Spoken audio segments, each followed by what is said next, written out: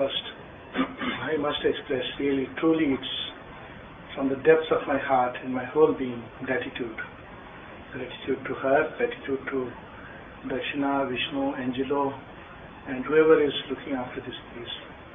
And of course, gratitude for everyone being present here. It's really a wonderful place. Her presence is so concrete, palpable, right surrounds you, takes in a very physical lap. So, gratitude to her for being present here in this way. For none of us can really deserve it. It is a grace. The mother speaks about this path and says that the spirituality of the old type rejected material life. The new spirituality will take up matter and transform it. And Sri Aurobindo very beautifully in Savitri brings out these lines. Earth must transform herself and equal heaven, or heaven descend into earth's mortal state. But for this high spiritual change to be, the heavenly psyche must put off her veil and step into common nature's crowded rooms and stand uncovered in that nature's front and rule our thoughts and fill our body and life. This is the necessity because psychic is the link between earthly life and the Supreme. It's the Divine's delegate in our humanity. And Sri Aurobindo says, why it has come here? To play at ball with time and circumstance. What a beautiful game.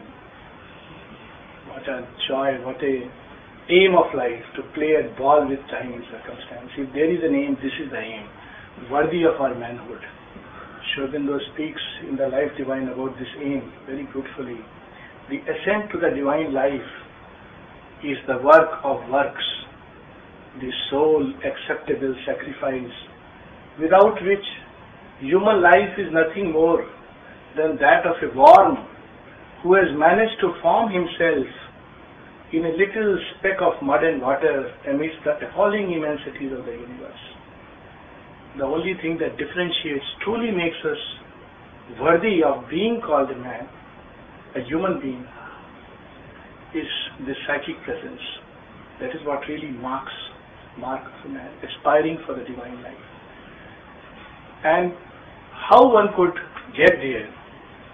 It's like the wire. The mother gives a beautiful image. This body is like the lamp, and the divine is the generator. It is the psychic is the wire which links. Without the psychic, there is no linkage.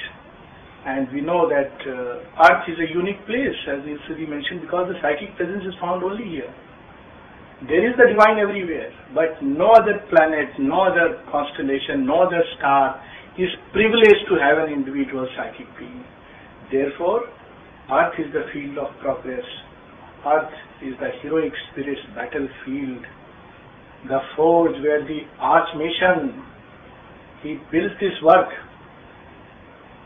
He made of this universe a gymnasium for his works of might. This is a vast gymnasium in which we are all here for this exercise, to develop the psychic being. That gives life a great sense, a unique privilege, and helps us, goads us to discover how to do it. We can take a small little story. Being a child, I love stories, and this is a story we all have heard. But this story can be understood in different ways. So it's a story which we have heard in all cultures, that there is a little prince who in his childhood gets lost. For some reason or the other, he moves away from the king and the kingdom, and he forgets his ancestral place, he forgets his royal parentage, and is brought up by the shepherds or the local people, and he lives like them, behaves like them. He does not know that he is a prince. He lives like a poor person. If the person is a woodcutter, he starts cutting wood. If he is a mason, he is doing masonry. If he is whatever the parents do, he learns to do that.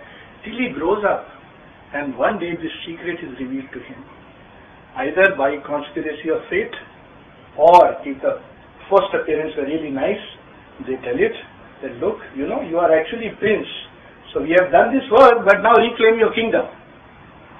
And so the prince takes a long journey, sometimes through the Theban desert where Sphinx asks strange questions, sometimes through forest like Satyavan, you know, not knowing who he is, where he is, why he is. He just lives an ordinary life. But nevertheless, he has to take a journey. And or sometimes like Odysseus, who travels all the way. And when he takes the journey, he meets several levels of difficulties. There is sometimes thirst, sometimes lure, sometimes attractions, sometimes other people sidetracking, come, that kingdom you forget, come here, there are better things here. But he remembers and remembers till he finally reaches the kingdom. Now he must, you know, when he reaches the kingdom, there are all kinds of people, there are those who rule it, they are not very happy, and there is a battle which ensues till finally the prince reclaims the throne which is rightfully his. This is the story of our life. We all live this story. This little prince who sleeps in the cradle, who has come here for a great work, and is brought up by the first appearance. And we heard just about the three first appearance. The mind, life and body are the three first appearance which guide it. Now if the first appearance are nice, they do a good job. So as the prince grows, they keep reminding him, look, you know, you are essentially, you are belonging to kingship is your native right. Ananda is your right. Because you are a child of bliss. You are not a child of suffering. You are not born to suffer and weep and cry and always wallow in sin and suffering and guilt. You are born for delight. You are born for truth because you are the holder of truth. But if the first appearance are not very nice, they try to cover up. Oh, don't talk about where you come from. Don't talk about, you know, your kingdom and all this. Live like this. This is life. Life is nothing but material existence. Life is nothing but vital existence. Enjoy life. What you people are talking about divine, you've gone crazy, gone nuts, need to see a psychiatrist.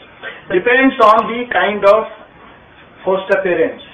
If the mind is very nice, it helps. If the life is very beautiful, it helps. If the body also, if it is less and less tamasic, it helps. But mostly one has to struggle through these. So therefore the mother says one must be armed with infinite patience and a certain set of attitudes which help the unveiling of the psychic. So these attitudes we take in mind, life and our physical nature, certain things which they have to do, and we have to ask them to do it. And we means the place where whatever we call as our self, usually it is identified with one part or the another, doesn't matter. There is something called a central sense of the self, the ego self. So it can help in the unveiling, it can help in blocking the road. How to do it? Mother says very beautifully, first thing, we must know that the mind cannot judge spiritual things. If we try to do, before even we set out on the path, the ifs and the buts, what's going to happen to me, Mother says when you come to the spiritual life, just jump. Don't bother that you will find a stone here, a stone there. And there is a very beautiful couplet in Urdu with regard to this, that he who jumps and drowns reaches the other side. Sea of fire. And he who wants to swim goes few steps forward, 2 steps backward, hugs the shore, never reaches. So this is the joy of jumping, and then she says you must be prepared to hang with nothing but faith. Because this is a great discovery. One leaves the familiar shores, one leaves the familiar surroundings, and to hang with nothing but faith. And then she says something very beautiful. Your family, your aim, your country, your religion is nothing else but the divine. That is the fire that carries us into the journey. So first step is, tell the mind that it cannot judge spiritual things. Is the spirit something lesser than the mind? It is obviously something greater. And the spirit can know the mind, but not vice versa. The spirit can at the most reflect a little bit of it, the mind can at the most reflect a little bit of it, if it is refined, developed, had become a luminous curtain, but it cannot reveal itself by its own self, it cannot know it.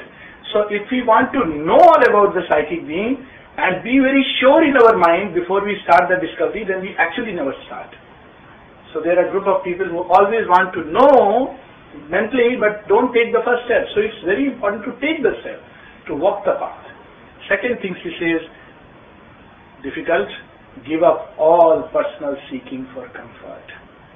This is the problem with the vital, bad minister. It knows that if it allows the prince to go to the king, oh, who will look after me in old age? So it never tells it that, you belong to Ananda. It says, no, you don't belong to the kingdom of Ananda. You have to struggle, you have to survive. You can't always talk about spiritual things. You can't talk about psychicization and all this.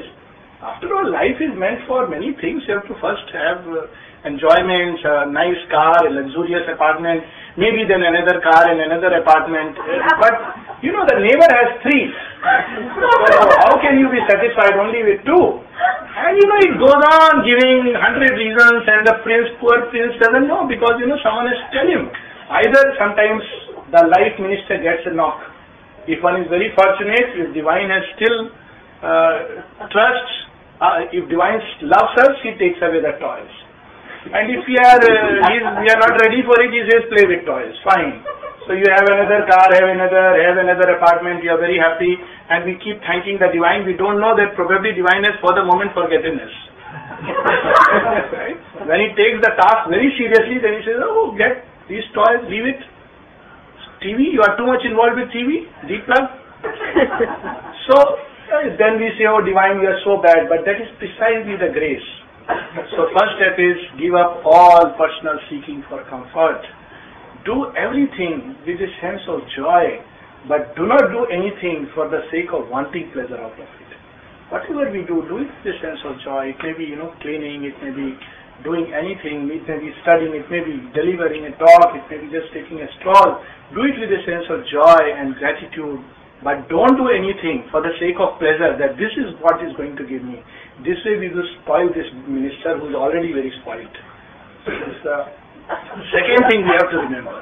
What is the third thing? He says, this aspiration must constantly burn. How? He says, before we eat, we must remember, why do we eat? We do not eat just for gratification. It does not mean that mix salt and sour and everything together. That's not the sign of a yogi. He enjoys when something is given to him, he enjoys it. But that is not the aim, that is not the goal. And always there is this prayer that may this food be offered and create within us elements which are necessary for sadhana. This is just a moment of stepping back before we sleep, that the sleep restores our fatigued nerves and makes us ready to walk on the path of the great realization. Just like the traveler, he has to, he sleeps, he must get up, and before we speak, that the words do not hinder the evolutionary march of mankind, but helps in the process of development and growth, our own and everybody else's. And in short, he says, before we act, just for a moment, we must aspire and pray that may my action bring light and hope and faith and peace and light and love and harmony and sweetness and courage, and not their opposites. So this way, these ministers can take a certain amount of, they develop the right attitude. And along with that, we must do something for this lazy bone, because the more dense the body is, the more difficult it becomes to unveil it. So one of the tasks, we have talked a lot about physical exercise, so we must talk a little about it, because that's the only thing we seem to know. We know very little about the psychological exercise, which is so important. But physical is important because, to begin with, it makes the consciousness less dense. To that extent, it is helpful also in the unveiling of the psychic, which great athletes know that after a real sprint, there is a sense of peace and stillness in the body, and it is one kind of experience of the true consciousness. But very soon many other things take over, and this is in subconscious yoga. Yoga is to be done very consciously with a conscious aspiration. That much about the physical. So in a sense, what is this whole story about? It is about becoming one-pointed.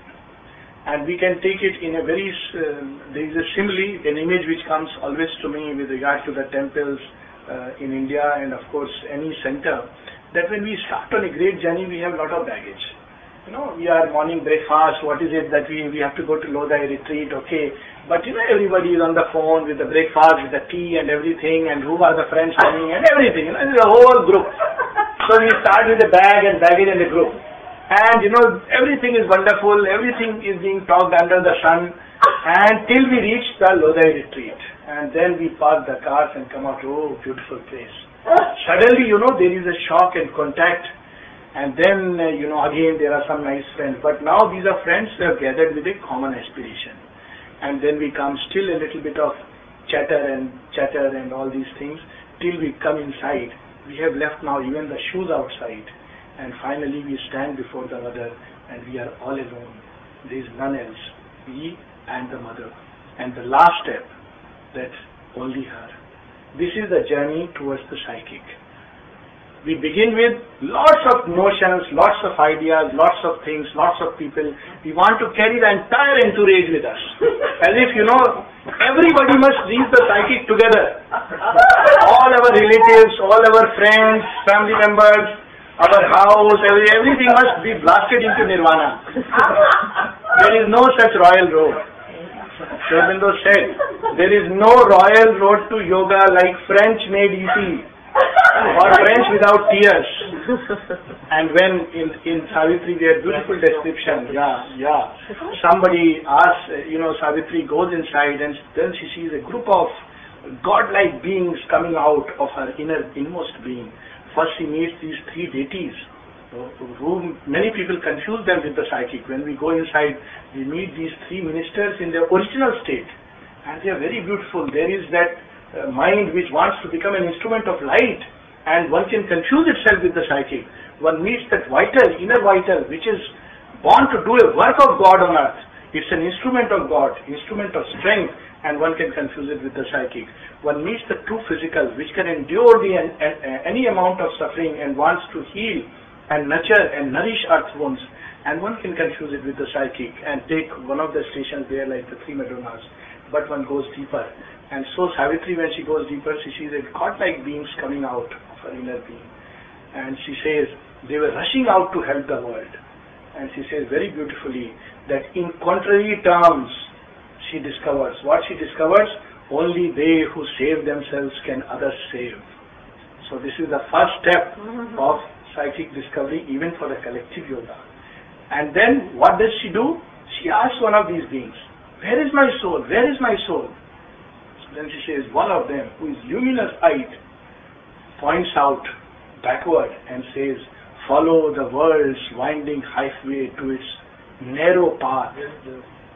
There, on a fire burning on a bare stone, thou shalt meet thy secret soul. And then beautifully describes this. Savitri goes into that path and she says the path becomes narrow. There in the silence, trod by a few wounded pilgrim feet. It is not a wholesale market. We should not expect that psychic, you know, one expects, for 10 years I am doing yoga, 10 years is nothing. 10 lives, one should start like that. Infinite patience. This is the task to be done. If I live, this is the aim to be lived. If I perish, this is worth doing and perishing. It's better to perish trying to find the psychic than to be safe on the level roads of life. With this aspiration when we move, follow the world's winding highway to its root. And what happens in this highway? It becomes narrow and narrow. A time comes when we have to even leave ourselves.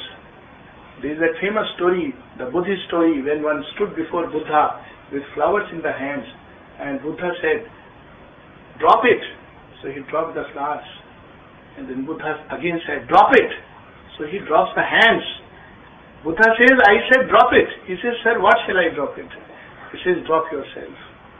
It is very difficult to do that, because even when we stand in front of the divine, we have our own agendas. We don't turn to the divine for the sake of the divine. And that sadhana brings color. As very beautifully Mother says, before you talk about yoga, ask yourself, why do you want yoga for? To get power, to help humanity, to do this, to do that. None of these is enough to say that you are ready for the path. Has the divine become the reason of your existence? Is the divine the very breath of your life? That is one-pointedness. When someone asked Ramakrishna Paramhans, "Sir, tell me about the soul and divine and everything," he would not say a word. And many days passed, and he was very surprised that this man is not giving me a lecture, and people say he's a great master, perhaps he doesn't know.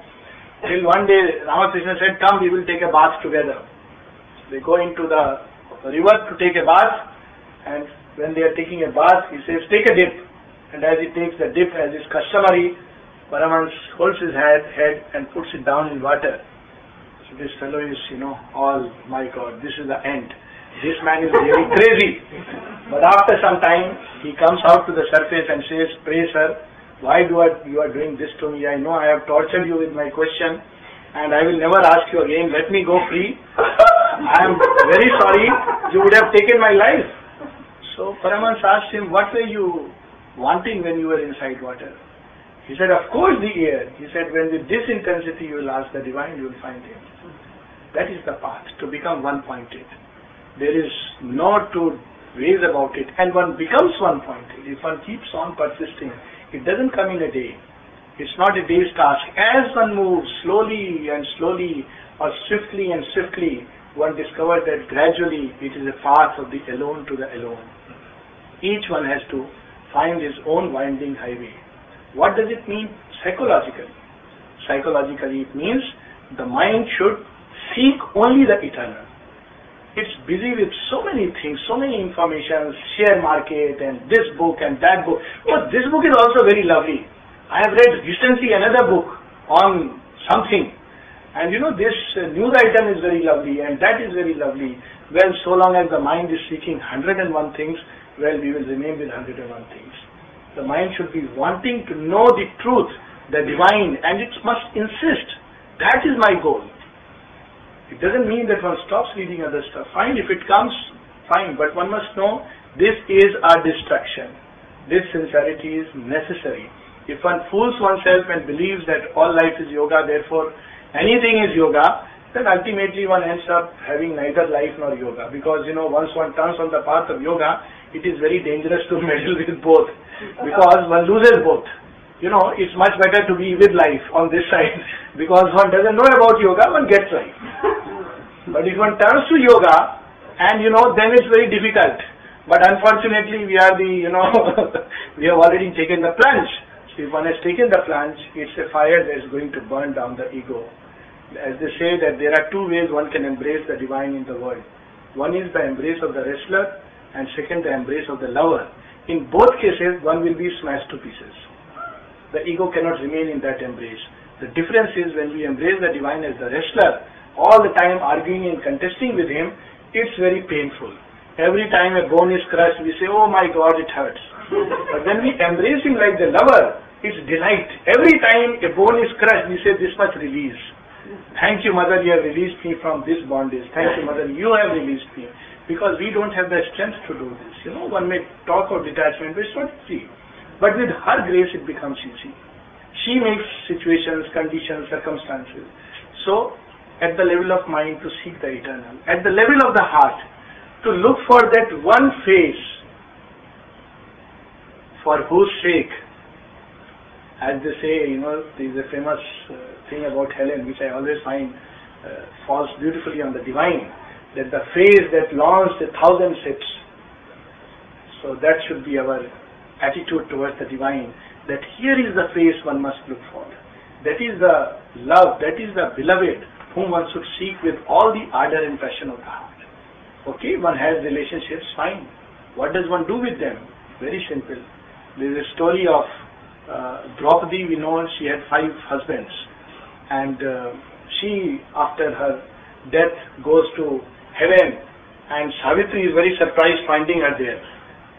She says, she was very immoral. She had 5 husbands. How can she be qualified for heaven? So she asked Draupadi. Draupadi said, cool down. Gods have not made a mistake. They have a purpose in getting me here. But how can you? Don't you have 5 of them? She said, yes, that's true. but I loved only one. Oh, then you were partial. So both ways you are disqualified. She said, no, I was partial to none. What is the mystery? She says, I loved only Krishna. I was married to 5, but in my heart there was only that divine presence. And that is the approach. We relate with everyone. We don't shun life. But it does not mean we indulge with life in the ordinary way. We love only the one and seek for him everywhere. There is a beautiful poem of Sri Aurobindo, the One Self. He says, all are deceived. Do what the one power dictates. And then at the end of it, he has those 2 beautiful lines. My rival's downfall is my own disgrace. I look at my enemy and see Krishna's face. That should be the approach, that everywhere we see the divine, in whatever way, in whatever form, in whatever way he comes. If there is a blow, instead of, blaming or cursing the person, somewhere we should think, oh divine, thou hast done really a great favor to me by removing one more string of attachment. And beautifully there is an aphorism of Sri Aurobindo where he says, when he came and plucked my robe of vice, I let it go, vice and sin. But when he plucked my robe of virtue, I hesitated and I would not let it go. So all these prides and all these things, gradually the divine does it. And when we discover that Leela, there is a great delight, because in all events we see the secret hand and the circumstance. So every time when we don't understand life, when we think we are caught up in an emotional turmoil, we must look at the very transience of all these relationships and the permanence of the one with whom we need to relate. The mother has given a beautiful exercise which Nilsadi has very beautifully brought out. Step back, step back, step back. What is the importance of this? How really important is this thing which I hold on to, or rather that holds on to me? Is it going to lead me towards the divine? Am I going to lose the divine by this? No. And in fact, if a situation comes in life when one has nothing and no one should really say, thou hast cut from me the bonds that I did not have the strength to cut. That is what Sri Aurobindo says in his own life, is a beautiful example of what sadhana can be. He says that when he is sent to jail, he does not curse the divine. He does not say that, oh, thou cruel one, thou hast tortured me like this. He says, I did not have the bonds to cut, those bonds you have cut. This Sri Aurobindo is saying in the jail. And what is he writing in the jail? We have little difficulties and we start, doubting the mother's presence and the grace. But look at, grace is not only when everything goes wonderfully well. Grace is also, as Sri Aurobindo says, when grace is not only when there is a shipwreck and all are drowned and I am saved. So we say, oh, I am so lucky, mother's grace that I survived. As if mother's grace was not with the others. And sometimes it's a very kind of an insensitive sentiment. But Sri Aurobindo says, providence is also that. When all the rest survive in a boat capsize, and that little straw of hope is snatched away from me and I drown. Why? Because even they who sing, where do they sing? Into his breast. He who to some gives victory, joy and good, to some gives rest. So we have to discover that joy everywhere, in every sense. And that comes with a faith in the divine. The mother says that, this is the quality. What kind of faith is required in this yoga? Which helps us to move towards the psychic very fast.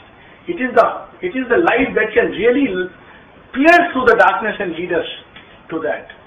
It is that which, with that faith, Sri Aurobindo writes in the jail, when a sword is hanging over his head, and he writes, it is the master of man and his infinite lover. He is close to our hearts, had we vision to see. We are lost in the pride and the pomp of our passions. We are bound by our thoughts where we hold ourselves free. And the mother says, if by the mind we stand before the divine and keep arguing, we will forever remain that. We will never really enlarge into his vastness. And there are people who do this. It's amazing. Yes, Sri Aurobindo says that, but so and so says this and X says this, And I think this, what is this drop arguing before an ocean? And so a drop remains a drop, or a bubble remains a bubble, a beautiful bubble maybe. So this surrender and faith, this is the essence, it's a crux of yoga. And what is this faith? It says even in the densest darkness, it is He in the sun who is ageless and deathless, and into the midnight His shadow is thrown. When darkness was wrapped and covered within darkness, He was seated within it, immense and alone. The faith that is required in this yoga is a threefold faith. One, faith that the divine exists. If we don't have this faith, yoga is useless. It makes no sense. One might as well lead a life which is one is leading, and it's okay, it's fine. So first faith is that there is the divine. Second, that if the divine has called me to the path, He knows it well. Sometimes we start doubting our own ability, or we start doubting others or their ability. We are nobody. It is the divine who has called to the path, and the divine knows best. He hopefully has not made a mistake, or maybe he is trying out a new experiment if I am the worst case. One can take it either ways. If I am not the worst case, surely the divine will handle better people or worse people, so I will go through. And if I am the worst case, well, it's a challenge for him, and he never will lose. So finally we are in safe hands. So one should never doubt and keep on that, I am so bad, I am so horrible, I have defects, difficulties. Well, we all have, and He knows. There is a beautiful prayer of the Mother. O Thou Supreme Confidant, it is useless to turn towards anyone to seek to understand us. Thou who understandest us perfectly well, because it is Thou who hast made us. Actually, we don't understand ourselves. Even some defects of nature are nothing but qualities in the body, which only when the true sight comes we are able to see that how many virtues are vice wrapped within itself, and many things which we call as vices are actually budding virtues. It's a secret which is revealed. Not that one should use it as an excuse to have vices. Oh, very nice. So I can now indulge. That's not the idea. But in the true sight, we begin to see the world very, very differently, because that's the vision that He lends to us. Otherwise, we are like Dumaksena, blind in both eyes. But He can lend the vision and show us how in everything He is revealing Himself. So the second faith which is required is that He has called us to the path, and He knows the dealing, and He is going to lead us. And from these two faith, the third faith, that there is a divine guidance in the world, and therefore every one of us has a divine destiny. There is nobody who doesn't have a spiritual future. And therefore, if I have already reached this point of conscious aspiration, obviously I have a divine destiny. The path is near, the goal is near, because I have already arrived at that point. So this triple faith is required, that the divine exists, that the divine has called me to the path, so He knows well. I have not walked into the path of my own. This is a great mistake. People feel that, they have come to the path. It's not true. It's the divine who selects us first. Sri Aurobindo says, He who chooses the infinite has been chosen by the infinite, and we all know about it. And it is so very true that when one looks, sometimes it's a book, sometimes a person, sometimes it's a sight, sometimes a visit, sometimes a casual thing. How many ways each of us can have our own stories to tell. But who is behind all this? It's He. The one common factor is she chose by her own grace to reveal herself. And that's what when someone asks, Mother, what is the initiation in this yoga? There is no mantra, there is nobody to tell you what to do, there is nobody to give you a process of meditation, nothing. So Mother says, when I say I have initiated someone, it means that I have revealed myself to that person. When you stand before her, what is that revelation? That she is the divine. Is there a logical way to understand it? There is no logic. When she chooses to hide herself, you may tell a person 1,000 times, Mother has done this miracle, she has done this, she is the Supreme Mother. He will listen if he is a decent man. If he is not so decent, he will walk away, but he will say he has gone nuts. She is a human being, okay, maybe a good and great human being. Where is she? She is gone now. She is not in her physical body. They are just crazy people, yet another sect and cult. And you cannot describe it because she has chosen to veil herself. And therefore we should not meddle with it, because when divine chooses to reveal Himself, who are we to reveal? So it is she who reveals, and when she reveals, all doubts are cut asunder, and faith germinates in that soil. And the second thing which is necessary is surrender. And again, what is surrender but to become one-pointed? But how does one start it? One begins by making a general surrender. These are mother's words. It's not something which I am just saying of myself, that I am this, a creature of many mixed things. Accept me as I am. Not that we put only our best foot forward. The mother used to say, my child, when you come to me, why do you want to always, put your best appearance? Come to me just as you are. What will I do with your goodness? Open your weaknesses to me so that I can transform them. But weaknesses we want to hide. When we go to pray, when we go to aspire, oh, that I don't want to see. Oh, mother, I want to be an instrument of your work. All right, good. That's a good aspiration. Beautiful. We must also say, mother, these are the things in my nature.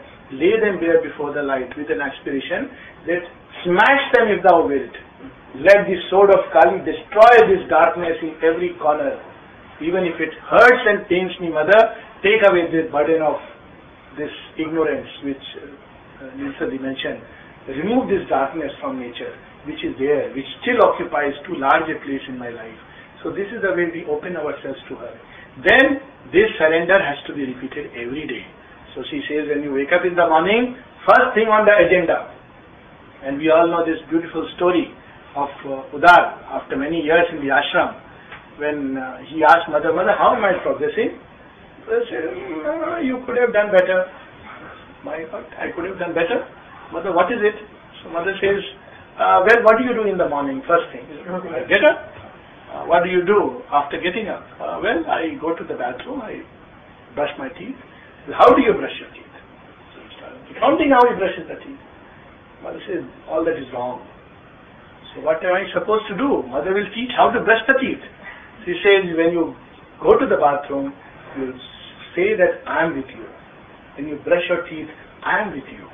In other sense, to remember, to constantly remember that the divine is with us. How to do this? It doesn't come in a day. Practice, practice, practice, practice, practice. She is with us in every action. Very simple rule. It's so beautiful when somebody says, what are the do's and don'ts of this yoga? There is no list. Yogendra never gave a list of do's and don'ts. But he gave a very beautiful rule, a golden rule. Very, very difficult to remember, very difficult to practice. But the rule, always behave as if the mother is looking at you, because indeed she is always present. So he says, you start with this as if, because we don't see her. But the truth is, indeed she is always present. This is the truth. We start with this, that as if. So how would she, if she is present, do that which we can do in front of her without any problem? Can we do something in front of her presence? That should be our constant attitude when we take a bath, when we take a walk. So to remember, to make this surrender more and more detailed by remembering and offering.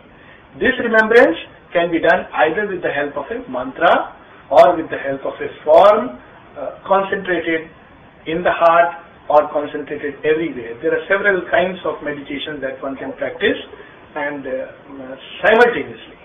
One meditation is that she is present in the heart.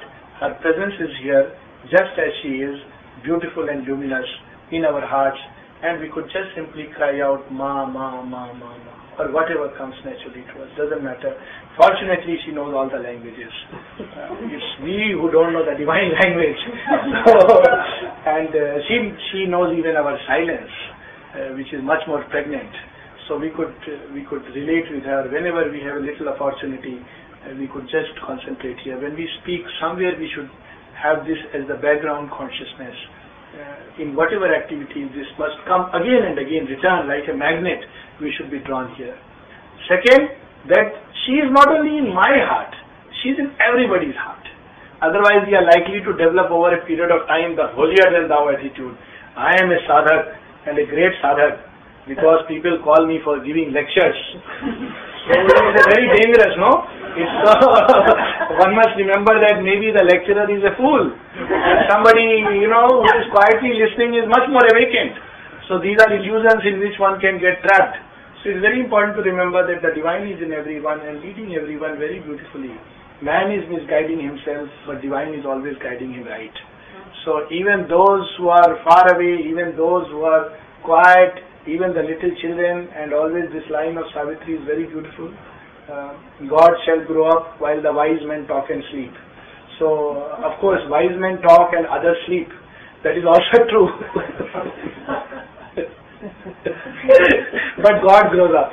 Despite this, despite all our chatter and despite, the people sleeping, God grows up. Sometimes very beautifully when we sleep. There is a little story when the mother used to say that, when you people watch the movie, again, this is not an excuse to see movies on the house. Good movies are fine, but when in the ashram people used to watch movie, she says, my child, mother used to come and she would sit behind and she said, I can really do my work very well then. So how come, mother? Because you are all protected outside, there is no resistance, I can enter into your being and whereas when you are steep in meditation, you may be, having all kinds of resistances, thoughts, doubts. You are watching movie and she is there. Now obviously this diagram is there that she is there with us. And then she is so easy to open ourselves and do the work. That is the secret of yoga. It can be something very delightful. Yoga is not something which is full of strain and struggle and suffering. What is strain in giving oneself to someone whom we love? I mean, all of us, I am sure, have experienced love. It's like falling in love. Each time you do something, it's a joy because you are doing for someone you love. So yoga is like falling in love. Very beautifully, Nilsadi mentioned about the love, that aspect. Sri Aurobindo, when he was asked, what is the secret of success in this yoga? He has given several, at one place he writes, the secret of success, like any other endeavor, is to make yoga not just another preoccupation, but the very occupation. So if somebody, that should become our goal. At another place he says, there are two central secrets of sadhana. The first is to remain psychically open to the mother. And then he stopped, as if this is enough. Indeed it is enough. So, the questioner asks again, sir, what is the second secret? So Sri Aurobindo writes, aspiration for the divine life. Because one can open to her for protection, for bliss, for nirvana, for whatever. But for this yoga, we open ourselves to her with an aspiration for the divine life.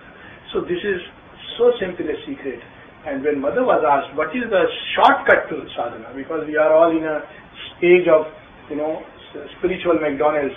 So we want a quick nirvana, the quickest possible path. Mother says very simple, self-giving. When someone went to Tagore, he had to go first to his secretary, Subodh Malik, and he wanted Tagore's autograph. So he first gave to Subodh Malik and asked him, sir, you also signed. Well, he was also a great man and Tagore's secretary. Subodh Malik writes on it, know thyself, and signed. Very great. He was very touched. My God, what a beautiful thing written. So it went to Tagore. Tagore saw it and wrote below, forget thyself.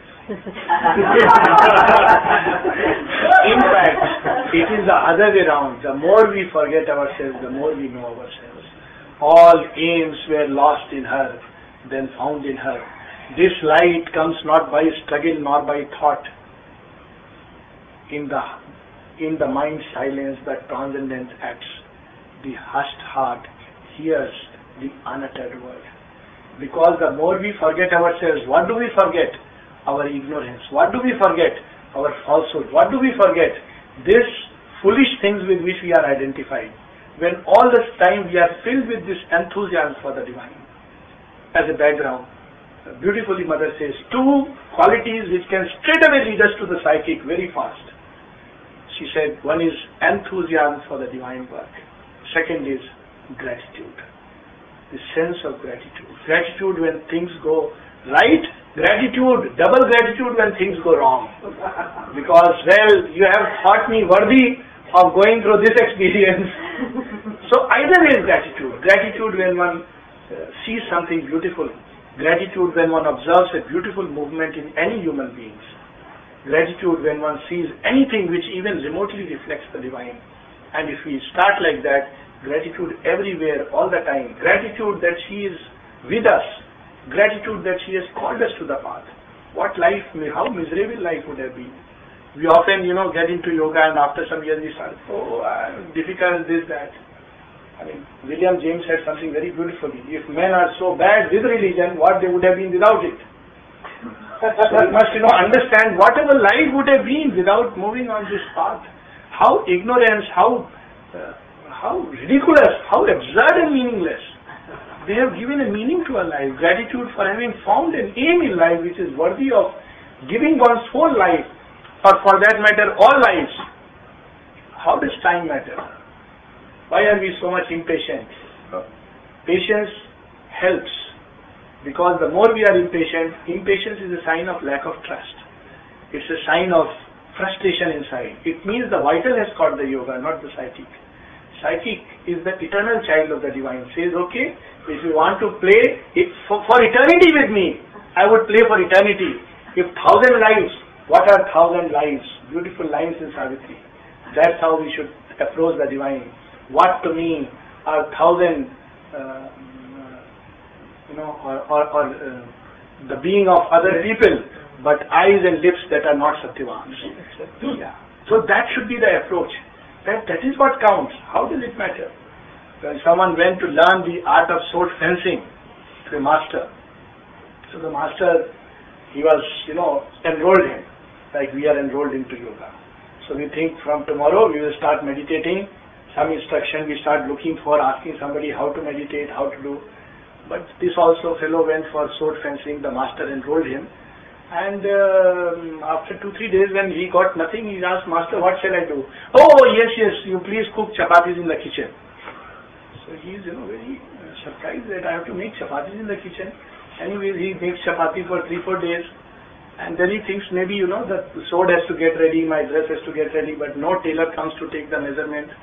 And days pass. And every day he sees from the kitchen window others who are learning sword fighting.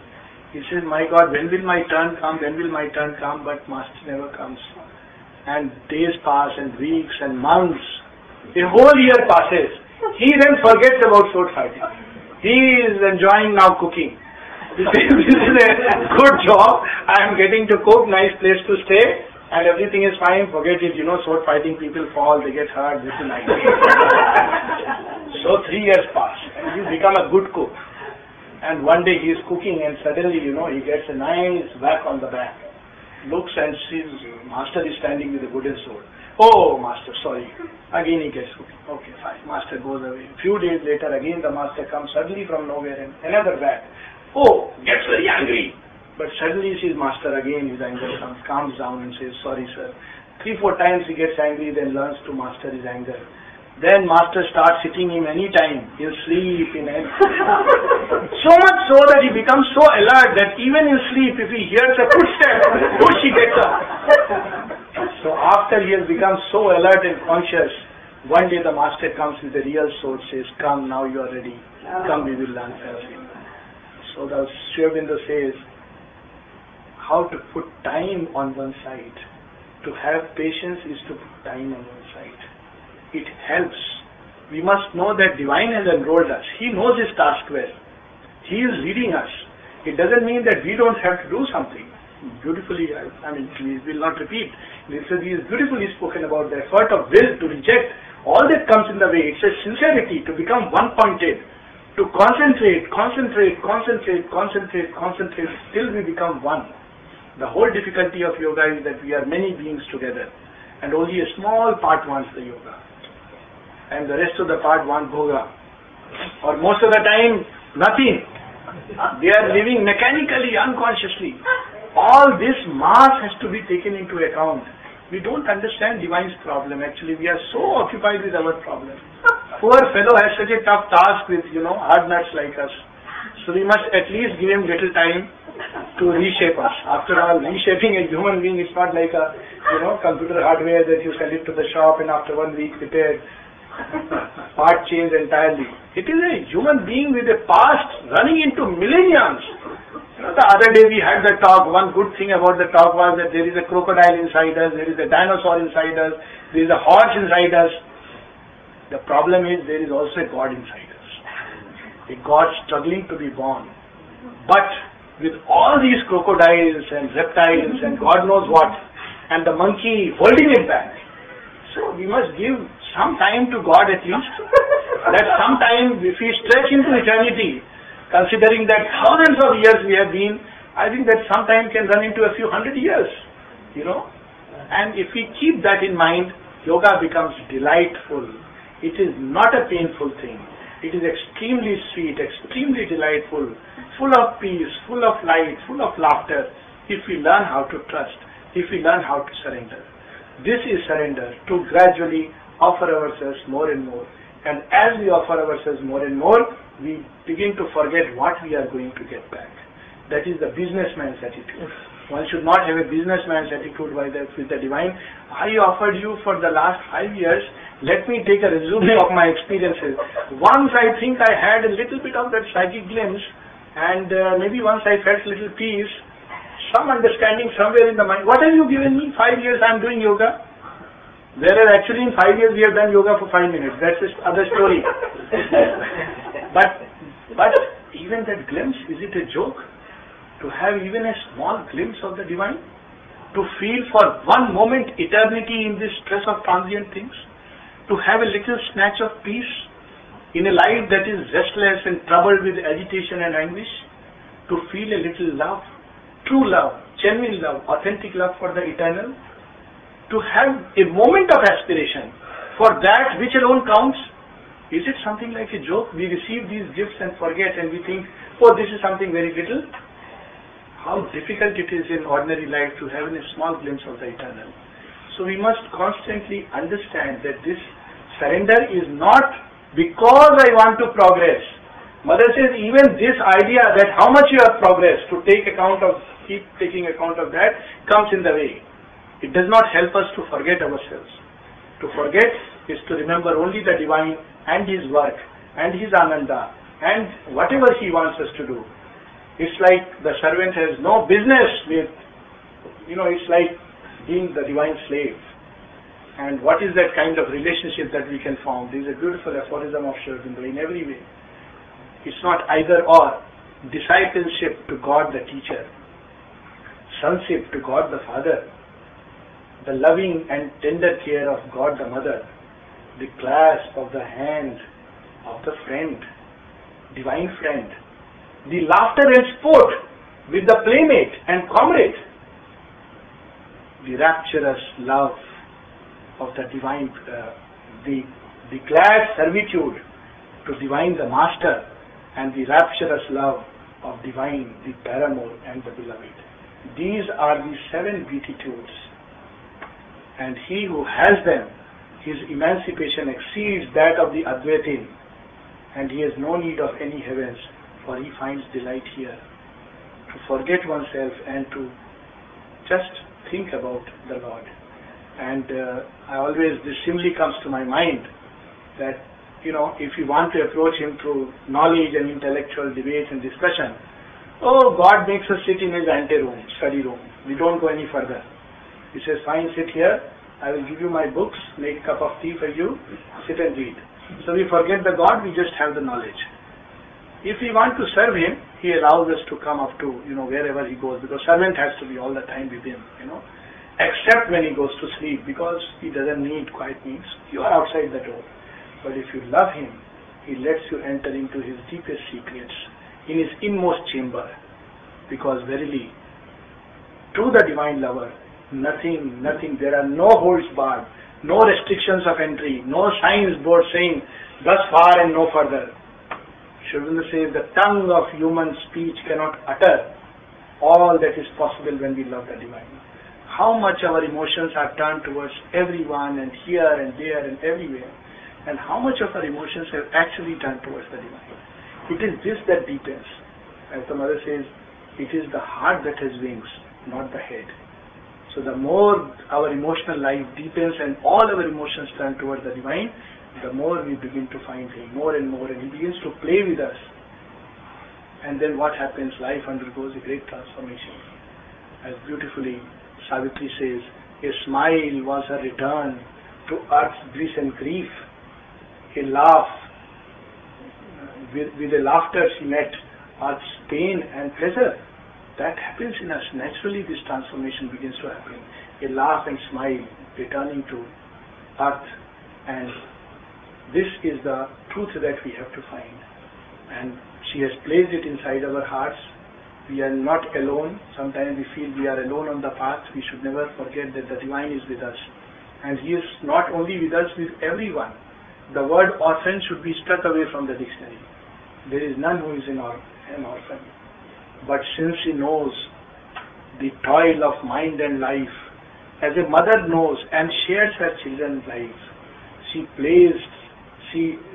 hides a small being in the heart of man, a being no bigger than the thumb of man, to face the pang and to forget the bliss. This is in us, the Godhead small and marred. Through this, she sends her glory and her powers, pushes to wisdom's heights through misery's gulf. This in us is the Godhead of the whole sacrifice. This must become the leader of the human march. And then, all that we have to do is to have this prayer with which we can close, which she has given very beautifully. O thou, whom at first sight I knew as the Lord and Master of our being, receive my offering. This is the offering we have to make. Thine are all my thoughts, all my emotions. Thine are all my sensations. Each drop of my blood, each cell of my body is thine. Whatever thou givest and choosest for me is welcome. Whether thou givest to me life or death, happiness or sorrow, joy or suffering, each is a gift of thy felicity and is welcome. Let thy will be done, let thy will be done. That is the attitude, and if we can keep it, the psychic being steps into nature's crowded room very fast, because it wants that. It's like, if a person wants to watch a movie, put a nice movie and see how, person will come and watch. So similarly, the psychic being is a shy bride. It steps when it sees something which is divine. Create an atmosphere which is divine in the outer life, in our outer consciousness. It will automatically come, because that is its very nature. It wants that. It is the lover of divinity, and create all that contradicts the divine, and there is a psychic sadness. It withdraws. It does not like pomp and shows and all kinds of shams, hypocrisies in which we live. It loves sweetness. It loves sincerity. It loves transparency. It loves authentic courage and heroism, and it comes wherever they are present.